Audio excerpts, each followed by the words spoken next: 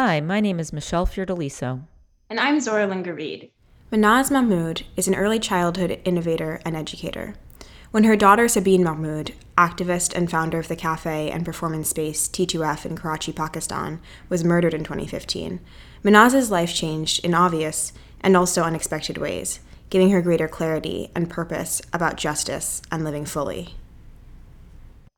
As a way to process her grief and continue dialoguing with her daughter, she kept extensive journal entries, which she decided to put forth this year for the 5-year anniversary of Sabeen's death.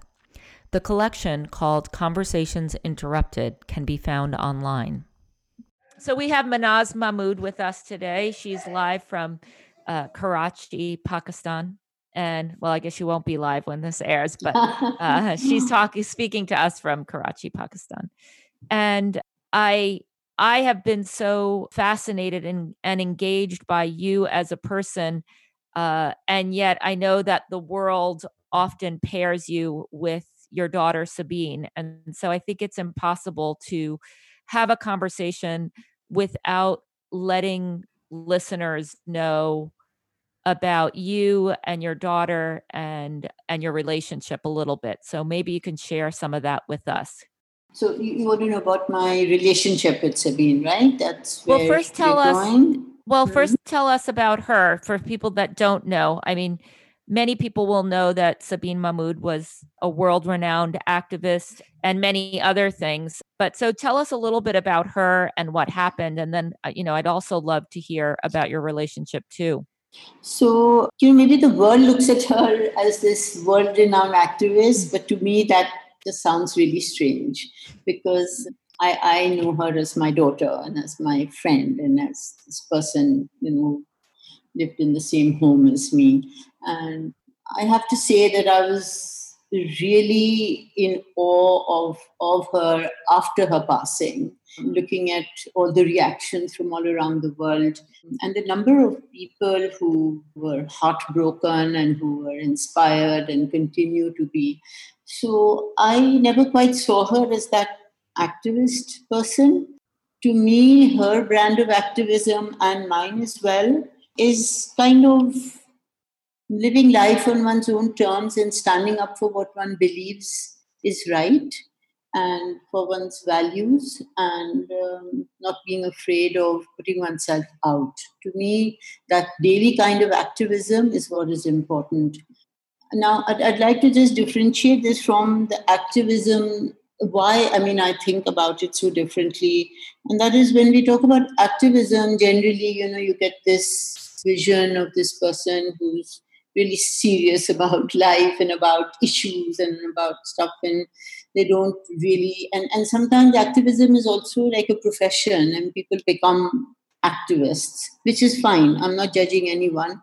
I just want to say Sabeen was not that kind of person, not in my perception at least.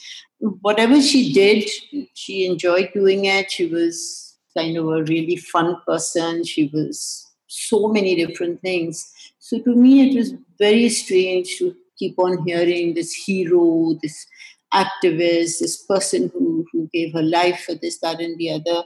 Yes, I think she gave her life for what she believed in, and she did. And I take great pride in that. That she lived in the moment, and that whatever she did, she believed in, and that's true for me as well. When people would say, "Oh, you guys are such workaholics. You're always working," and somehow I always consider that work has always been a passion. I guess, me and Sabine as well. We both chose to do what we really loved, so it didn't really seem like a job, like work. So yeah, so we did it until you were tired out. It's not that you didn't have fun as well, but that work was really important for a number of years. And then, with life, you shift your energies and your focus. What are the things that Sabeen did that got her categorized as an activist, that made the world see her as a hero and an activist? So, she really supported all the minority groups in Karachi, And even outside Karachi, she would travel. Anybody who who didn't have a voice, she gave a voice to. When she started T2F, which is the second floor, under the umbrella of an organization she founded called Peace Niche.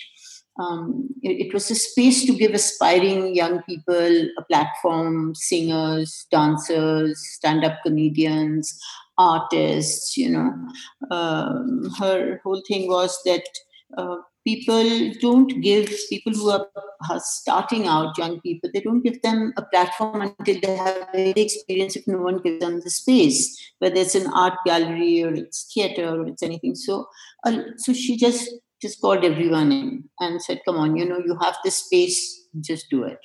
And she would make everyone feel like, they were special and that they could do things. Then apart from that, there were a lot of pretty political issues that she took on. Again, T2F was a place where she would, have these discussions because she felt that freedom of speech to her was really, really important. And she felt that, that people's voices should not be stifled and that we should have discussions about everything. Dialogue was really important.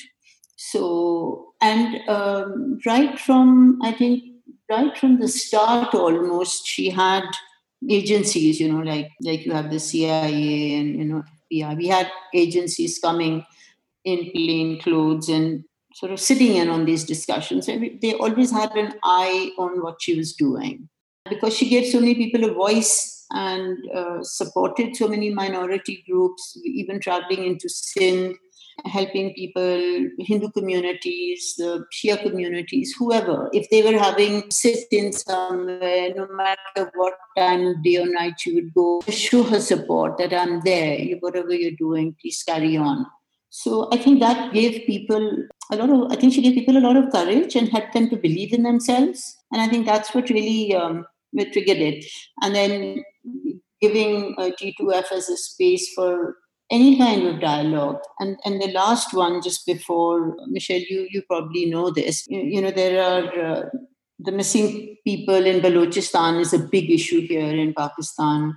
And she continuously gave space for this topic as well, which is really kind of dangerous almost, And then this last one in 2015, she's been doing it since 2007, 8, talking about Balochistan and the missing people. I'm not going into the politics of that, it'll take too long. And she even got threats on and off that, stop this, don't do this. But she said, I'm going to do it. And there were some very big institutions who were going to hold it. And Sabeen was also threatened, but she said, somebody has to give them a space to talk. And nobody else is willing to do it, so I'm going to do it. I can't really say whether that was the cause of her killing that night. I don't know. That's a mystery that we are all still kind of grappling with. But it just happened on that day, straight after that event on Balochistan, that, we just left the space together. And she was meeting up with some friends and they were having dinner together. And we live pretty close to where the T2F venue is. And she said, she's called me Amma, I'm going to drop you home and then I'll go. And we were at this traffic light and, these guys just drove up and fired. I mean, literally they were our window. So obviously they've been following us. They were probably parked somewhere outside T2F. And so when we were parked outside there, just at the traffic, there was a lot of traffic and they just came and, fired 5 shots and she just died instantly. So, yeah. I don't know if that answers your question, Michelle. If you want me to, if there are any further questions, I'd be happy to answer. Zora, do you have any questions? So with the current surge in activism and protest movements in the US, I'm curious about your thoughts on the people behind those movements and the messages they're spreading. And if you could, speak to their parents or speak to people close to them, what would you say to them? To the parents of the young people who are behind these protests? Or to the young people themselves, yeah. To the young people themselves. I think, my thing is always just do what your heart, follow your heart. If you believe in something, go for it. I am not certain, but I don't think that in the US it is that dangerous to do these things. I've been asked this question by Pakistanis as well. And in our context, I find this question really challenging and difficult to answer because I took a lot of risks with Sabeen in terms of saying, go for it, do whatever, doesn't matter. I even said to Sabeen, I think you're going to get a bullet in your back one day. But it's okay. I'll deal with it if that happens. You do what you believe you have to do, because whatever time we have on this planet, we have to make it worthwhile. And if you're going to live in fear, or I will live in fear, which a lot of Pakistani mothers, fathers, parents do, then what kind of life is that? Right. So to me, that kind of life just doesn't make sense. If you are going to be stifled and say, okay, don't do this, don't go there. If you say this will happen, Yeah, Right. it's so that was personal. So for me to say that in Pakistan, it's really difficult to tell parents. I think it's not in my place to advise them to let your girls go out and get shot or get raped or get kidnapped or let anything happen to them. Right. I just could not find the courage to say that, and that would have to be their choice. But I think also a lot of people, I've said to people, and I've probably said it to Michelle as well, that knowing what I know now, like the way Sabeen's life and our lives unfolded, if I had this knowledge, having this knowledge now, if I had to do it again, I would still do it. I wouldn't back off and say, no, you're going to get killed, so don't do it. I don't know if that answers your question, Dora. That does. I guess I have another question based on that. You said that, your philosophy is don't live in fear, do what you're passionate about. And I guess I'm curious when that philosophy came to you, or when you started believing in that in your life. Was there a moment that sparked that for you, or have you always been a person who's just, courageous and anti-fear?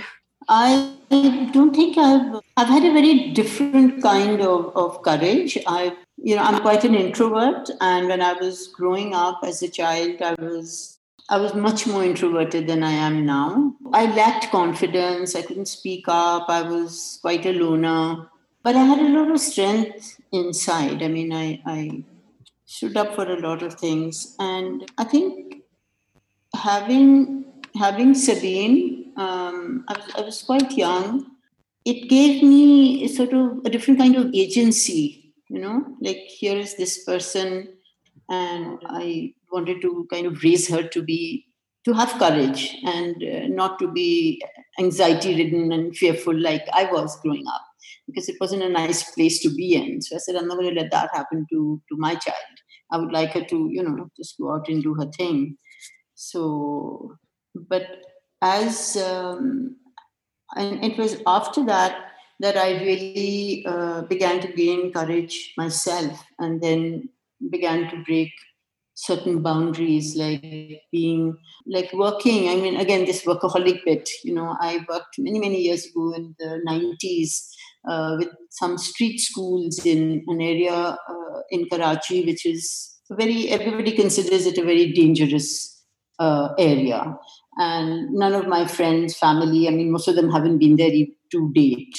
But I decided I wanted to work with those street schools. And so I do a full day's work. And you're an early childhood educator, right? That's right. And so there were these young people who had set up these street schools in Liari, because they were activists as well. They are activists, and they felt that the public school system in Liari wasn't giving their children what they needed. And there's a lot of drugs in Liari, lots of gun violence, really, really scary stuff goes on there. And so after work, after a full day's work at 5, because these were schools that were set up in the evening on the street. So the only time I could go there was from 6 p.m. to 9 p.m. So, I mean, I did it. I used to go there. I used to, do some teacher training and then support them in their classrooms. And then when I'd be coming back home, I knew that I would face some flack, my husband, father, what are you doing out? We go out at 8 a.m. and now it's, 9:30 p.m. Is this any time to come home? All of that. But because I believed so much in what I was doing, I said, I don't care. Let me do it first. I'll face that music later. So I really began to get that sense of agency from the work I did. Yeah. Because I believed in it. It just had to be something that one believed in and was passionate enough about to say, okay, I'm going to risk whatever. I'm going to do this. Right. So. No, I'm still curious, like how you found that passion for education and for like passionate enough that you would risk these things and risk the flack. Okay, so my passion for, most of my passions come from the kind of a reaction to my own childhood and my own schooling, I would say. I'm not even calling it an education.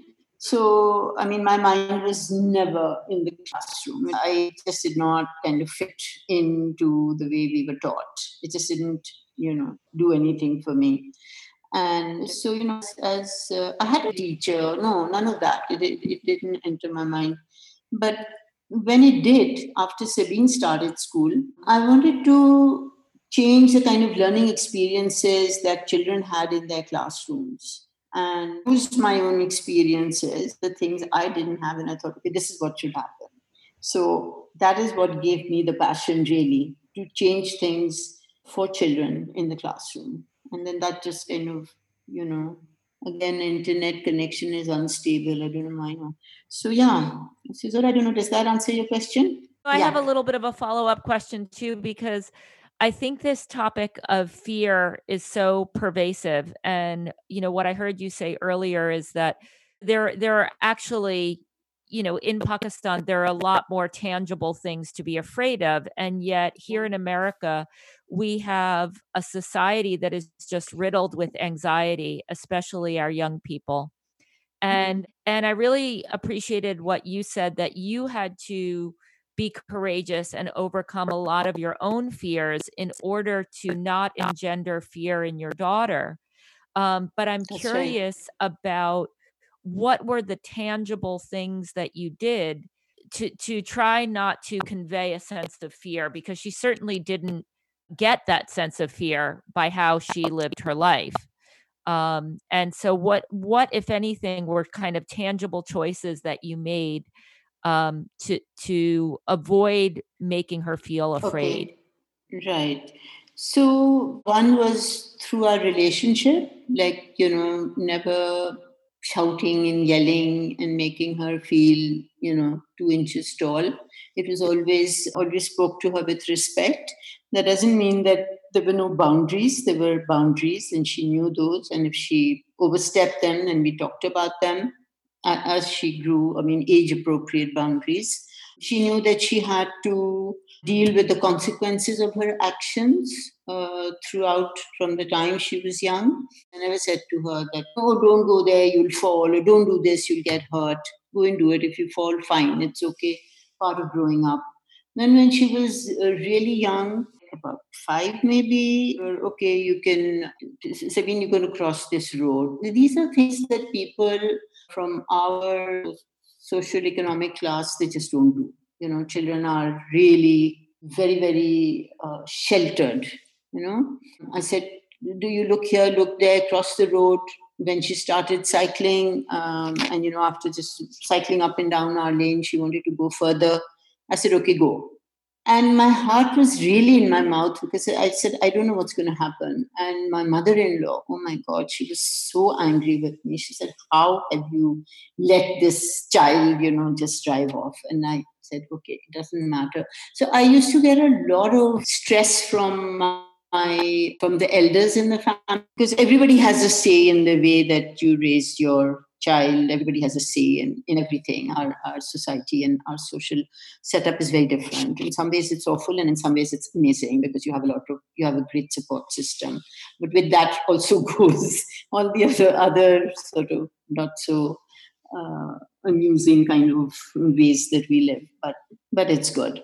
I used to let her play out in the street. She loved cricket, and I mean, she wouldn't. She's an only child and didn't have any cousins her age or family around. So she would play with whoever was on the street. I mean, other people's drivers, their guards, their some laborers who were building something, and I never stopped her. I said, you have to be respectful with everybody and just go ahead and play with them. I mean, that's fine. I think all of these little things that I did, maybe it wasn't very conscious that I'm building this in her. I wasn't thinking, okay, these are the strategies I'll use. It's only upon reflection that I realized that all of these things I did were pretty like crazy and way out. And some of my friends did say to me, "What are you doing? You're raising some sort of a, there's a word we call, it's called gunda, like a ruffian." So my friends would say that you're raising a ruffian. What is she doing playing outside with all these unknown guys? I said, it's okay. I mean, let her be. I mean, she's enjoying it. I mean, how is it bothering anybody? I'm not playing cricket with her. I don't know how to. So, and they're all decent human beings and it's fine. So, Michelle, these were some of the tangible things like growing up. And then as she grew older, I mean, she went to a school which is considered pretty elite, but me, I didn't know this when she went there. So that's another long story. I don't know if you want to hear it. Everybody had like the very affluent people, and I really had to work hard to even pay her tuition fee. Once I realized, oh my God, where have we put her? And that's how naive I was at that time. Gosh, think about it. And so I was very I used to talk to her really straight about everything. That look, all your friends will go abroad, for their summer holidays. We can't afford it. You're going to just be here in Karachi. So there was this very reasonable conversation going on that this is who we are. This is what we can afford. This is what we can't. This is how it's going to be. You want to go for sports practice, you want to go anywhere, you have to find your way. So, carpool with somebody, get someone to take you, find your own way. So she had to become very resourceful. And all of those things I didn't have when I was growing up. I was very sheltered. So again, it was okay. And the first time I got on a bus in Karachi to go to the university, I was like dying. I thought I'm going to, have a nervous breakdown. Because we just didn't. You always had a car and driver in your porch and, they took you wherever you wanted. Never used public transport. And suddenly I find myself in Karachi hanging onto this bus. There was no place to sit. And I thought, where am I? Like, what's happening to me? And, if I ever have a child, I don't want her to face this. She should be used to it from the word go. Yes, it does. And I know that since Sabeen died, and probably before, based on what you're saying, that you have been finding the courage to find your own voice. And so, I mean, obviously, there are so many ways in which Sabeen's death has affected you. I mean, physically, just in that you were shot at the same time as she was, but also just in finding your voice. And so, what I would love to hear about through the book that you put out this year for the 5-year anniversary of Sabeen's death, Conversations Interrupted, and lots of other projects, you have been speaking out a lot more. And I want to know what that's been like for you. When did you realize that you had something very important to say in the wake of Sabeen's, but also in the wake of Sabeen's death, but also just independent of that, just on your own? Independent of that, I had been kind of sharing I did have a voice in my workplace, Teachers Resource Center, which is also a non-profit organization. I worked there for about 29 years or something. So I had really found my voice there, work-related voice, and I had gained a lot of confidence in that. So I had found that voice, but in the wake of Sabeen's death, conversations interrupted was, it started as a very personal process, and because I'm an introvert, I don't, I think before Sabeen, I never really shared what I was thinking, what I was feeling to that extent, but I always wrote. So whenever I had an issue or something, I was, getting into something new, I would always write, and that always helped me to process my feelings, and it helped me to get through that. It helped me to introspect, to reflect, to analyze what was happening and come to terms with whatever it was. So for me, after Sabeen died, I think it was just the most natural thing to do was to write. And because we were such good friends and we used to talk so much every day, I just found that it was best to just talk to her through this journal. And I kept writing and writing and writing. I think some people got like, really, we didn't realize you were writing for 5 years. So somewhere down the road, I began to share bits of my writing with a couple of friends, and they were all like, this is really amazing, and that, nothing like this has been written, especially in our context, in the Pakistani context. And I think during this COVID-19, this period now, since February, I think it just kind of happened naturally. The 5-year mark was coming, and one day I just thought, okay, 5 years, let me put this out. If I have to do it, I should do it now. Otherwise, I'll be writing for 10 years, and then, somebody will find it after I'm dead, and then what? Let's let it go now. So I think that I think COVID-19 actually spurred me to, and then, some friends said that, oh, she's a designer and she does layout. And I was just going to put it out as a blog. And she says, no, I'm going to turn it into a book. And no, you give it to me, and, I'll do it. And this other friend said that I'll do the editing for you. So we wanted to just kind of edit certain things, because I was just writing a very personal journal. So there were certain names in there, or, I'd also mentioned police officers and like other little things which you felt. And she's a journalist as well, this friend, and a writer. So she said, I don't think it's safe to put these things out. So I said, okay, you do it. So she did that. So it just kind of happened. And then the other bits that you're asking about, the lighter side of Sabeen bits. Again, like I said to you at the outset, that, I sort of never perceived Sabeen as this activist. And so when all these articles and everything that I read on her from all over the world talked about this hero, this person, and I said, where's my Sabeen lost in all of this? Like, maybe she's this to them. Okay, I've now learned to respect the fact that, okay, some people see her that way and I should let it be. I shouldn't trust my opinion on them. But initially I was like, who is this person? Like, who is this Sabeen Mahmud they're talking about? So I started writing some little anecdotes that I remembered, which were, her quirky side or her fun side. And I decided to put those out so that people could see that, look, she was also like you and me. She wasn't just this serious hero activist who was out there, with this torch bearer who was helping people. She was also human, and she knew how to have fun, and she played cricket, and she did silly things. And then I thought it would be so nice to hear from her friends. So now a lot of her friends have started writing in and telling us about their stories. So that's lovely for me, because some stories even I don't know from her college friends or school friends. So it's giving me another insight into her. So in that way, she kind of lives on for me. One of the things that we really look at the When Is Now is how to live fully in the present, which it sounds like you and Sabeen were able to do, and that you are able to continue to do that. And I was just wondering how you do that, how you find peace and how you continue to live in the present. Some of the things that I did was to take one day at a time and just stay positive. And these are kind of traits or attributes that I've developed. It's kind of a lifelong process of developing this within oneself.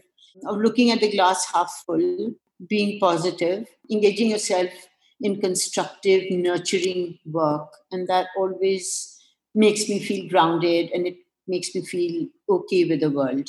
Sabine's going was something that I had been thinking about her death since the time she was a child.